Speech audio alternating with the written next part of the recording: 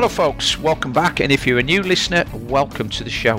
I'm your host Simon Ward, and this is another short version of the High Performance Human podcast. This episode is about nutrition, and today I'd like to outline what I see as the basic principles of good nutrition.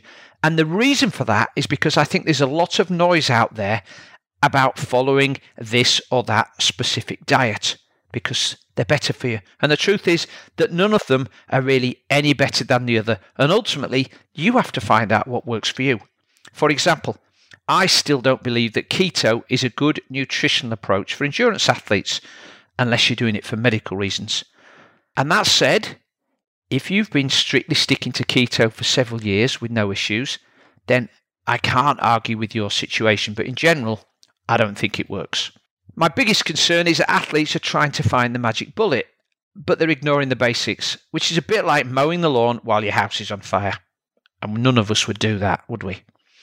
So here are my top 10, and I'll go right through them. And then if you'd like to debate that with me later on, then feel free. But here we go. Number 1, and by the way, these are not in any specific order of importance. I just think that these are 10 principles that you need to try and base your nutrition on. So number 1 is getting your macros right. And by macros, I'm talking about carbohydrates, protein, and fats. Now, the percentages of total daily calories consumed might vary depending on your goals. For example, if you're a high-volume endurance athlete, you might consume 50 to 55% of your daily calories as carbohydrates, and then 20 to 25% of your calories as fats and proteins. But it will vary from person to person. You'll need to experiment to find, again, what works for you. Now, on the carbohydrates, they are essential for endurance athletes. I know there are some coaches out there who favour a low-carb approach, and again, if it's working for you, I can't argue with that. I even tried it myself for a while, and I quite liked it, but I didn't feel like it was sustainable in the long term, and that is, I think, the key here. And I think for the majority of endurance athletes, carbohydrates are important for fueling, and even for non-athletes, they are important to fuel the brain and for a strong immune system. So if you're going to eat carbohydrates, which I recommend, it's important to make sure you're eating high-quality carbohydrates. So in the main, focus on items like sweet potatoes, quinoa, and jumbo-style oats, and avoid highly processed grains like cereals, biscuits, and cookies. Now, I talked about protein there, and that's another important macro, which we all need. And if you're an older athlete, you might want to think about how you get slightly more protein. Generally, the recommendations are approximately 1.5 grams per kilo of body weight.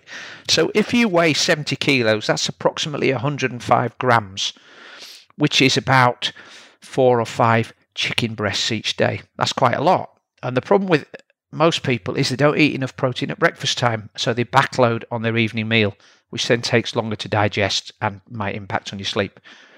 So spread it throughout the day, and if you're one of the older human beings, that's sort of like in your 50s or 60s or beyond, your body's also a little bit less efficient at breaking down protein, so you might need to consume a bit more to ensure that your body gets the right amount. Now, the other macro is fats, and fats are good for you.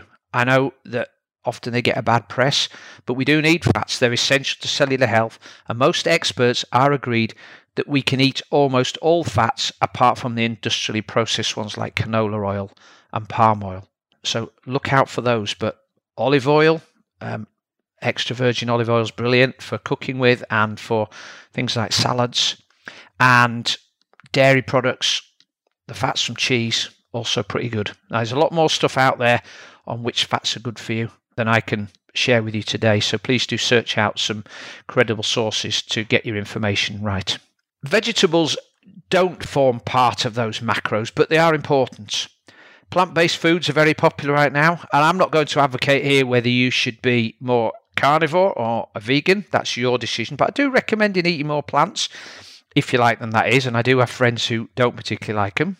Fruits are good also, but they have more sugar, so I prefer a ratio of 2 or 3 portions of vegetables to every portion of fruit you consume. But I think 5 a day should be a starter, and maybe 10 a day should be a target. Now, there's some other basic principles, almost like rules of living, really, rather than the types of foods you can eat. And the first one, which a lot of people tend to come unstuck with, is planning and preparing.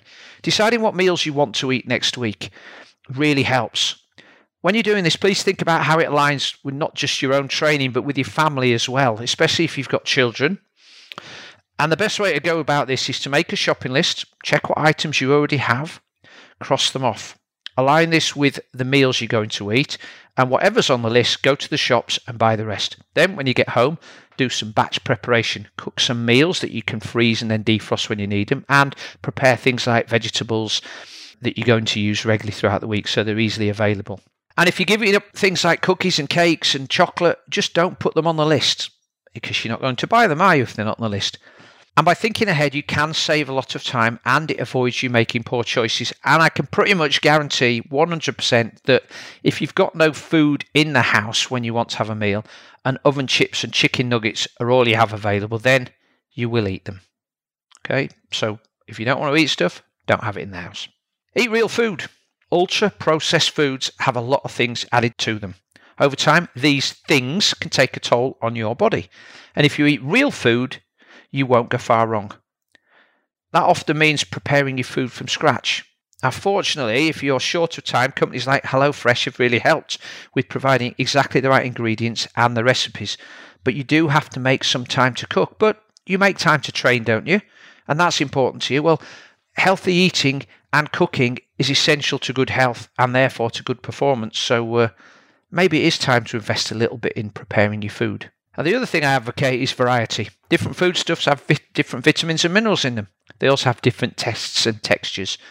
And eating can also be an adventure, and you can have a lot of fun with cooking if you have an open mind and give yourself a little bit of time. With fruits and veg, it's easy. Just choose things with different colours. Now, we talk about training being polarised 80-20. For food, I recommend a 90-10 approach. Your diet doesn't have to be perfect all the time, and in fact, for all but a few, that's just not sustainable.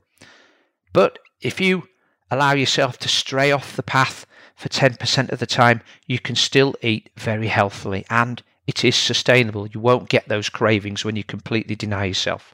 Finally, and this sort of goes back to what I said about keto earlier, no fad diets. I don't particularly like the word diet, to be quite frank. Firstly, in my mind and those of most other folks, it suggests something that has a start and an end.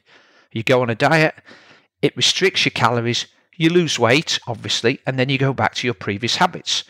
Secondly, most trendy eating approaches become trendy because folks lose a lot of weight and then share it on social media, and then everybody else jumps on the bandwagon. So, back to keto. Strictly follow this means consuming between 5 and 10% of calories from carbohydrates, which might seem reasonable, but I challenge you to try it for a while. It's a very, very low amount and really difficult. And there are so many foods you cannot eat that it is highly restrictive. So you just eat less, and magically, as a result, you lose weight. Actually, there's nothing magical about that.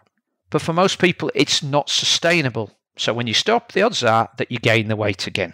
So if you really want to lose weight, start now, change your habits, think long term, exercise regularly, including lifting weights, because that helps with your metabolism, and let your body take care of the rest slowly. All right, there you go. That's the manifesto of healthy eating according to Simon Ward. It's not an exclusive list. You might feel like you want to swap a few of those out and add your own, but I think these are a pretty good start point.